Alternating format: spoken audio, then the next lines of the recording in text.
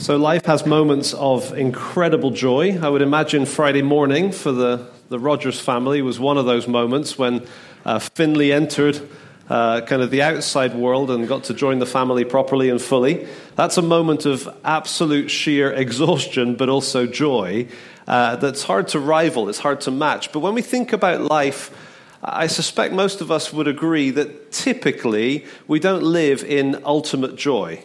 Most of the time, life seems to be colored in various shades of disappointment, doesn't it? Somehow life just seems to fall short of what we hope for, what we dream of, even our own realistic expectations. We can still end up experiencing less than that. And life can be incredibly disappointing, frustrating, just inadequate compared to what it should be, what it could be. And then we come to a service like this where the preacher says Jesus has promised to give us life to the full. And for some of us, hearing that, we probably think, oh, okay, life to the full with Jesus, that sounds lovely. We sort of think Jesus is going to make life to the full something less full than we think full should be. You know, we think that Christianity and a Jesus-given life is going to be stiff and starchy and a bit pickled and a bit sour. And then we look at a passage like the one we're going to look at today, and we discover that Jesus absolutely smashes those expectations. He just destroys that sense of who he is. And so I'm really excited for us to be continuing our Life Changer series, because we're thinking about the fact not just that Jesus can change lives, but when he changes lives, he wants to change them completely. He wants to change them to the full. And so we're going to look at John chapter 2. If you want to grab one of the Bibles, there's quite a few lying around on the tables, and we can pass them back if you don't see one nearby. We're on page 887, John chapter 2, page 887. And in chapter 1, we've had a week's break, so I'll just remind you, for those of you that were here, and kind of fill you in very briefly for those of you that weren't. In chapter 1, we had 4 weeks where we had a whole load of introductions to Jesus. John, the gospel writer, told us that Jesus is the light coming into the darkness. John the Baptist told us that Jesus is the Lamb of God who takes away the sin of the world. And he told us that Jesus is the one who is going to baptize us with the Holy Spirit. In chapter 1, we get testimonies about Jesus from Andrew and from Philip and from Nathaniel. And now we come to chapter 2, and it's Jesus' turn. It's Jesus' turn to present himself to us as we read this chapter together. We're not going to read the entire chapter, but we're going to see in this chapter a presentation of Jesus, where Jesus is kind of not just saying it, but the way he's acting and the thing he's doing is demonstrating who he is. More than that, it's destroying that idea that life with Jesus is stiff and starchy, pickled and sour. Okay, Jesus really does mean life to the full. So let's read John chapter 2. In fact, let me pray before I read it to you. Father, we just want to say thank you for your word that we're holding in our hands. And we pray that as we look at it right now, that we pray that by your Spirit you would open it up to us and open us up to your word, that we would see Christ and we would be drawn to him. We pray in his name. Amen. So the first 12 verses of chapter 2. On the third day, there was a wedding at Cana in Galilee, and the mother of Jesus was there. Jesus also was invited to the wedding with his disciples. When the wine ran out, the mother of Jesus said to him, "They have no wine." And Jesus said to her, "Woman, what does this have to do with me? My hour has not yet come." His mother said to the servants, "Do whatever he tells you." Now there were 6 stone water jars there for the Jewish rites of purification, each holding 20 or 30 gallons. Jesus said to the servants, "Fill the jars with water." And they filled them up to the brim. And he said to them, "Now draw some out and give it to the master of the feast." So they took it. When the master of the feast tasted the water, now become wine, and did not know where it came from, though the servants who had drawn the water knew, the master of the feast called the bridegroom and said to him, "Everyone serves the good wine first, and when the people have drunk freely, then the poor wine. But you have kept the good wine until now." This, the first of his signs, Jesus did at Cana in Galilee and manifested his glory. And his disciples believed in him. After this, he went down to Capernaum with his mother and his brothers and his disciples, and they stayed there for a few days. What is life with Jesus like? We tend to think of Jesus as being sort of a bolt-on to life. You know, you move to Chippenham, you find your house, and then you find the schools that you need for the children, you find a gym, Sunday, yeah, right, find a church, and we kind of add Jesus on to life a little bit. But Jesus here is kind of, like he does all the way through the Gospels, he's challenging us to say, look, I'm not a bolt-on, I'm not an add-on. I want to give you full life, all of it, the whole deal. And the way he chooses to launch his ministry is to do that at this wedding. So he comes to this wedding, and the story here is fairly straightforward. You've probably heard it before, but they're at this wedding, and they run out of wine, which is disaster. It's a shame on the family. It's a disgrace, really. I mean, it would be the talk of the town for years to come to run out of wine at a wedding. And Mary is sensitive to that. I was just pondering that a little bit. I don't know, I'm just guessing. But I wonder if Mary is somehow extra sensitive to shame at weddings. Years before, 3 decades before, she'd got married. And there was no shame in it for her because the little boy that was there was not, well, you know how it goes at Christmas Story, right? It wasn't a shame, but it looked like one. And so maybe Mary had that sort of sense of awareness and sensitivity that, they've run out of wine, this is going to be bad. And so she comes to Jesus and tells him to do something about it. Now, I don't think that Mary is expecting Jesus to do a miracle. He hasn't done any before. He didn't grow up doing miracles for fun. Jesus is not kind of the miracle worker in her view at this point. I think, and again, I'm just kind of putting the pieces together, I think the reason she comes to Jesus is because the way she lived her life was always coming to Jesus. When we get to the story of Jesus over these next 2-3 years worth of material, there's no reference to Joseph. Mary and Joseph from the Christmas Story are now Mary. There's no Joseph. It seems that he's probably died in the interim, and now she's an older woman, she's on her own, and she would be looked after by her children, especially her oldest son. And so the son of the carpenter, who had become the carpenter, became the one that Mary looked to and leaned on. I would imagine that Jesus was very resourceful. He's a carpenter. He's capable of handling a lot of things and always selfless and always kind and always generous. And I suspect Mary is just assuming he will figure it out. He's the most resourceful person she knows. And so Jesus, they run out of wine.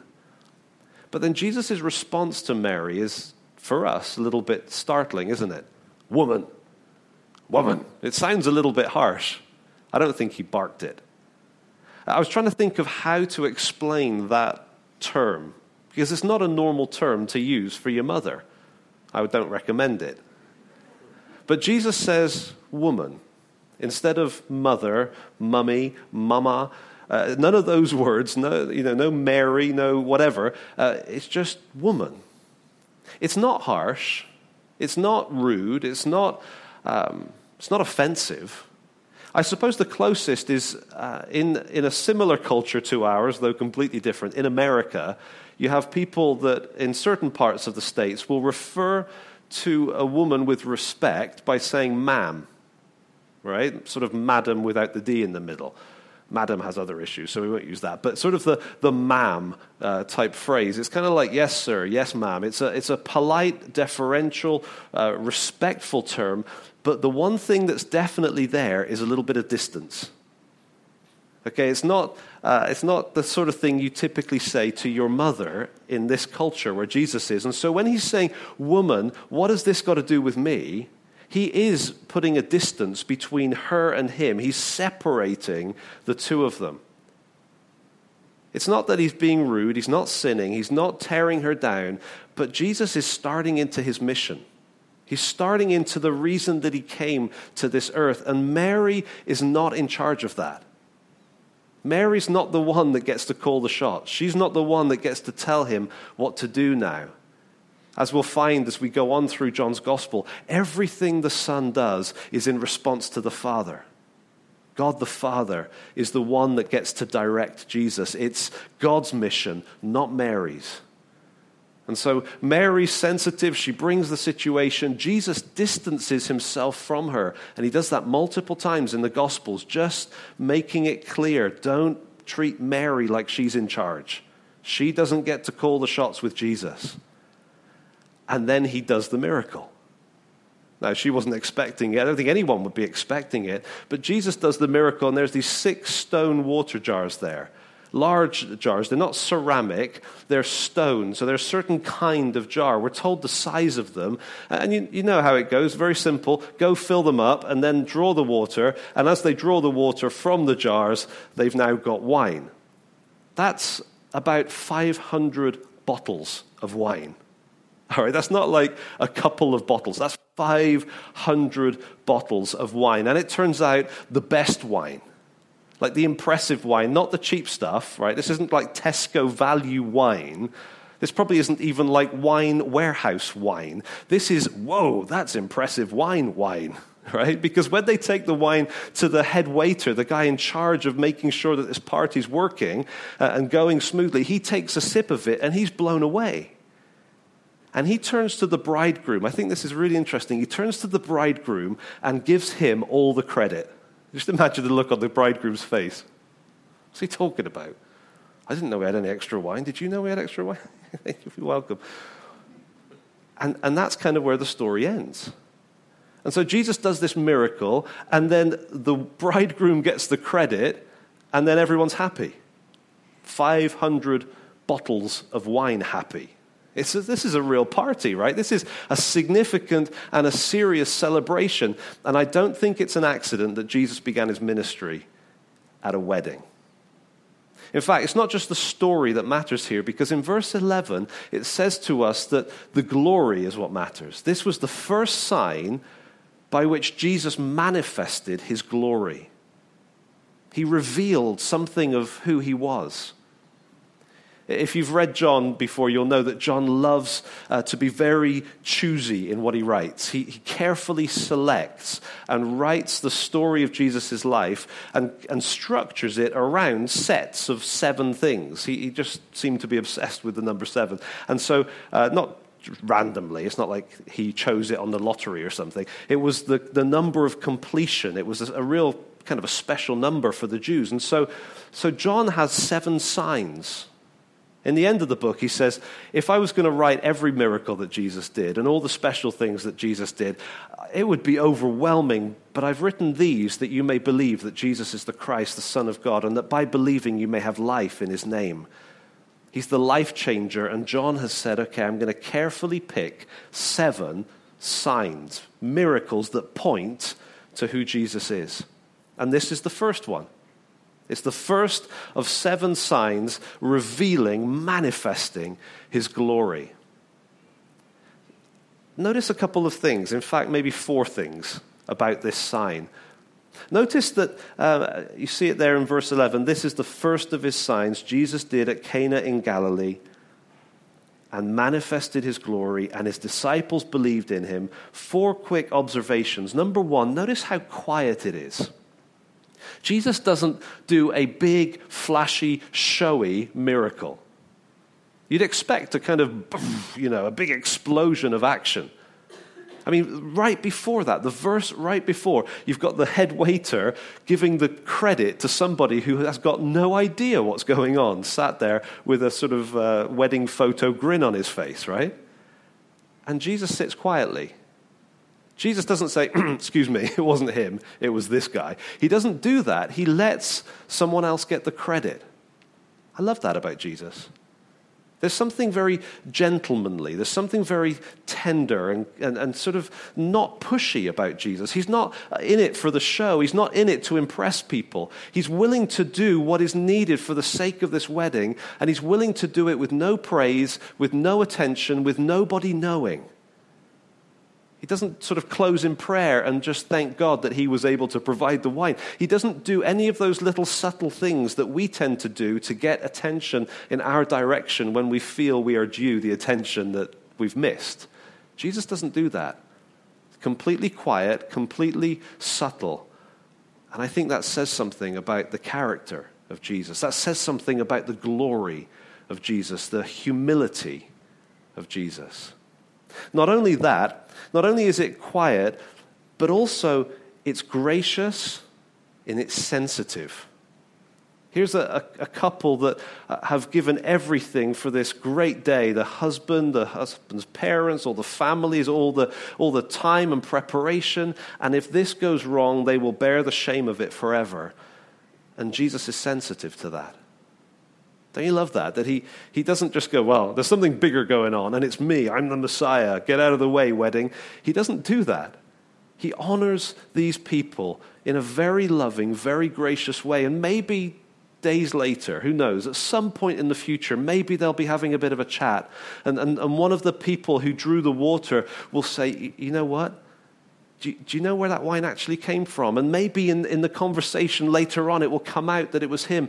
But Jesus doesn't worry about that. He wants them to have the wedding that they dreamed of. He wants them to enjoy the party with no shame. It's gracious, and it's sensitive, and it's tender, and it's loving, as well as being quiet. Notice as well that the whole thing happens at a wedding. I don't think that's an accident. For Jesus to come and launch his ministry at a wedding is so perfect, because actually, if we were to go through the Bible from cover to cover, you know what we would find? We'd find that weddings are the biggest deal.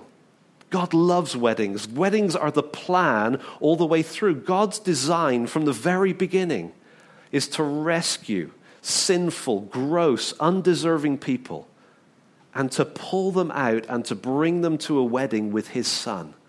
The story of the Bible is the story of God's great wedding. And he's preparing it all the way through. And all the way through the Old Testament, there are these prophecies, these predictions, these anticipations where God says, call me my husband. And there's going to be this wedding, and there's going to be abundance, and there's going to be feasting, and there's going to be wine. And God describes that all the way through. And Jesus now steps onto the scene and very quietly, but very deliberately does it at a wedding. He lets the bridegroom take the credit, but the truth is Jesus is the better bridegroom. Jesus is the one that provides the wine in abundance. Jesus is the one that makes the ultimate wedding possible. And in a couple of weeks' time, in chapter 3, we're going to have John the Baptist back on the scene again. And guess what he's going to call Jesus? He's going to call him the bridegroom.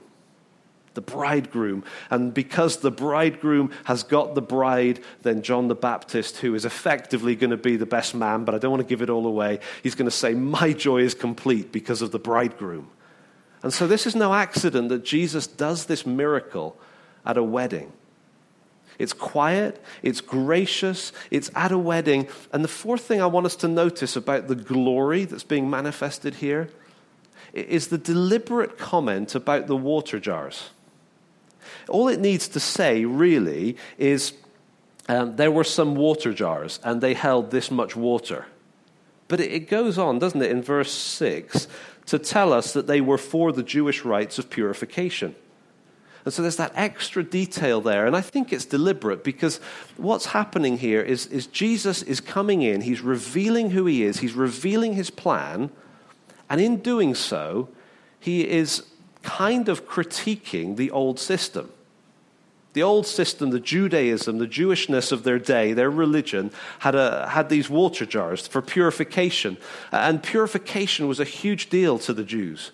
You'd want to wash your hands before you eat. You want to make sure that if you've touched something that you shouldn't have, like a dead body or whatever, that you'd be purified so that you wouldn't be unclean. It was a huge thing for the Jews. And yet purification only goes so far, doesn't it? All purification can do is remove dirt. It can remove uncleanness, but it doesn't add anything.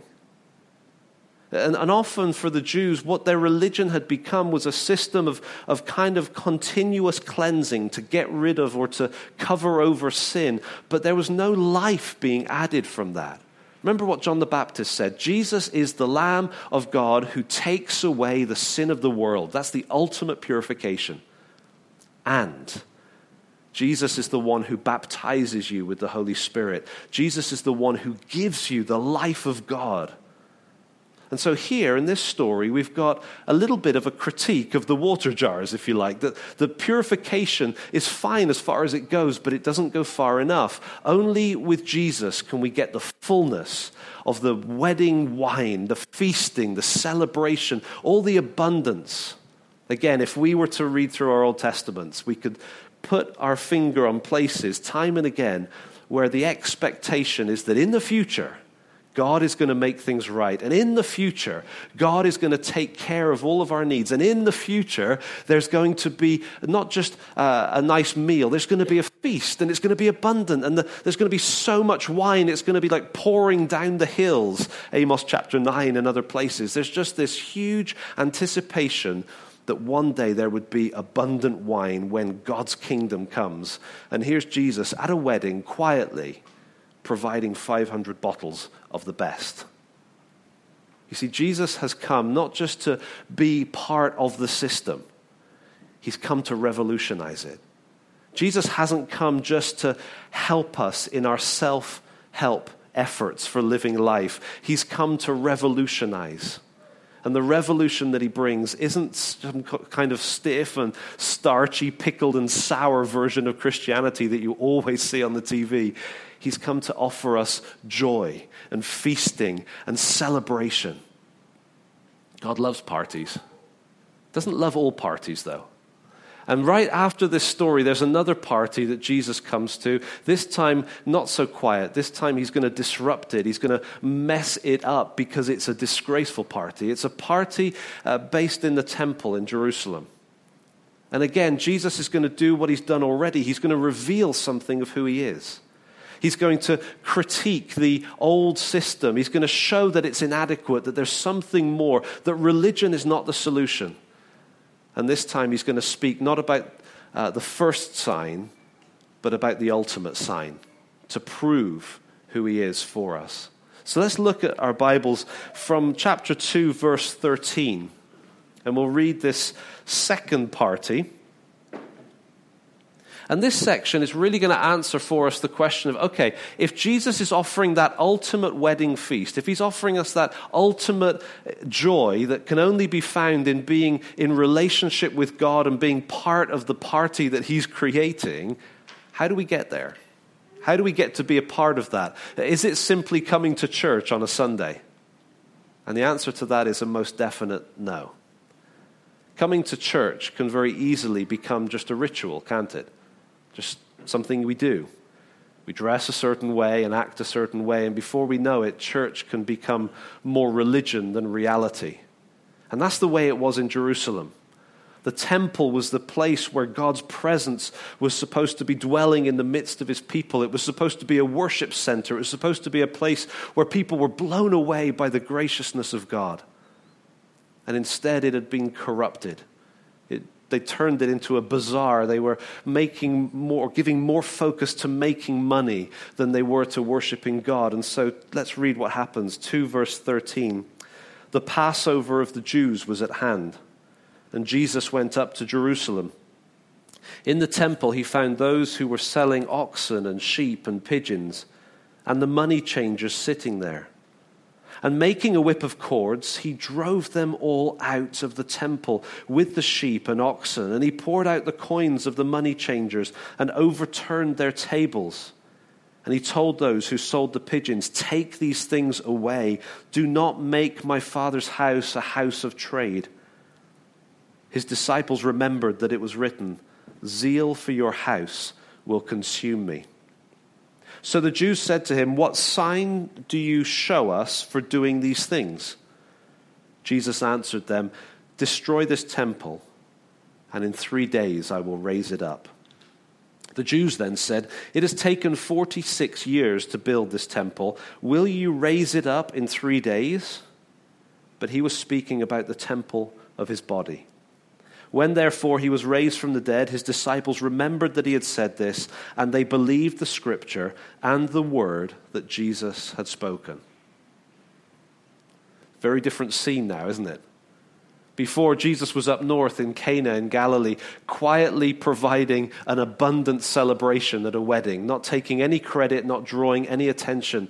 Now he's down in Jerusalem, and the temple courts are this bizarre, they're just crazy wild with all the action of what's going on. And it's like God has been completely lost in the mix. And Jesus is so consumed with anger, so moved by what he sees there, such a disgrace for this to be happening. He loves his Father so much that it's not right that his Father's house should be treated this way. And so Jesus deals with it. Let's not fall into the trap of thinking Jesus is nice.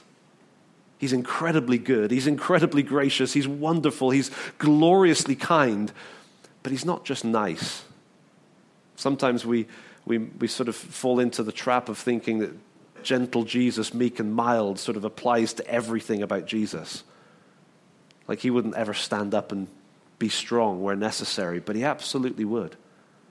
And on this occasion, you just imagine, I mean, it's hard to kind of picture this, I suppose, in a way. We always think of Jesus in a robe, sort of walking around healing people. But Jesus was a carpenter. Carpenters didn't make little ornaments. They made door lintels and house frames. They dealt with big wood, so he would have had strong arms. Okay, so for him, picking up a piece of wood and holding it in place and hammering it in, that kind of changes your physique a little bit. And so now imagine those strong carpenter arms pulling together a whip of cords and tying it up and making it ready and then going in and just driving out all the people. This is not subtle. This is absolutely strong, but it's absolutely right. And he goes in and he turns over the tables and the coins are going everywhere and the people are kind of going crazy and you think, what in the world's going on? And he's driving people out because that is not what this is about. Religion is not supposed to be this self-serving thing where we go through the rituals and we get what we want. It's supposed to be about looking to God and seeing the kind of God that he is, responding to him in worship. And so Jesus drives all these people out of the temple, and understandably, the religious leaders step in. They're not going to let this go. In fact, it was the high priest's father-in-law, I think I'm getting this right, it was the high priest's father-in-law who was like the mafia boss of this bazaar. It was called Annas' Bazaar. And so he was the one that was raking in the cash. And so you can imagine Annas in his room somewhere hearing about it and sending a little text message or whatever they did. And soon enough, the religious leadership were coming down on Jesus like a ton of bricks. You can't do this. What authority do you have to do this? And the way they ask it is, what sign do you show us? What's the proof that you can do what you are doing? And although this is now just a few verses after verse 11, where verse 11 said this was the first sign by which Jesus manifested his glory, this now is a reference to a sign that turns out to be number 7.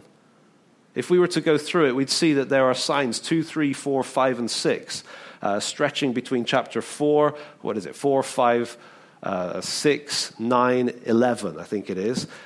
And then this one. Because this doesn't happen at this point. What is it that Jesus says for a sign? He says, okay, look, you want to know what sign I'm going to show you to prove my authority, to essentially turn over the whole of your religion? Destroy this temple, and in 3 days I will raise it up.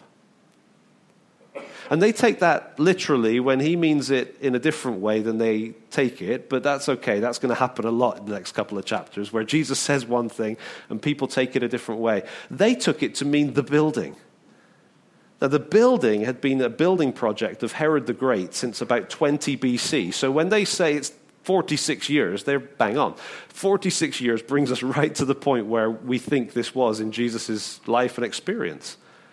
And so they say, look, 46 years, this is a huge building project. In fact, they hadn't finished it. It kept going right the way through to about 63. So there's another 35 years worth of work to be done on this project. But to this point, they say 46 years, and you're going to rebuild it in 3 days? And then John tells us that Jesus wasn't talking about that. He was talking about his own body. The ultimate sign, the ultimate proof that Jesus has the right to say, you know what, the old system doesn't work. Your human system does not work. The ultimate proof that Jesus has to come into our lives and to challenge and rebuke everything that we stand for. It's not that he turned water into wine. That was gracious. It's that ultimately when he died on the cross, on the third day he rose back to life. And that's a sign. That's a reality that we have to deal with. We have to face that. We may not even accept the Bible is true. We may be kind of looking at it going, this is interesting, some kind of religious book. But ultimately, we have to come to the fact that Jesus died on that cross, was buried, and on the third day, he physically got up and walked out of the tomb. There's no Jesus bones to be found. There's no body of Jesus lying somewhere, hidden away by some body thieves, because you can't find someone who's not there. He's not dead, he's alive. And for the past 2,000 years, people have been confronted with the reality of the resurrection of Jesus, and some of them have been incredibly skeptical. That doesn't happen. Resurrection, that's nonsense. That's the stuff of fairy tales. And when they've looked into it and researched and chased the evidence, not just in the Bible, but including the Bible, they chase the evidence, and what they find time and time and time again is that Jesus did rise from the dead. And if Jesus can rise from the dead, then it's not hard to imagine that he could turn water into wine.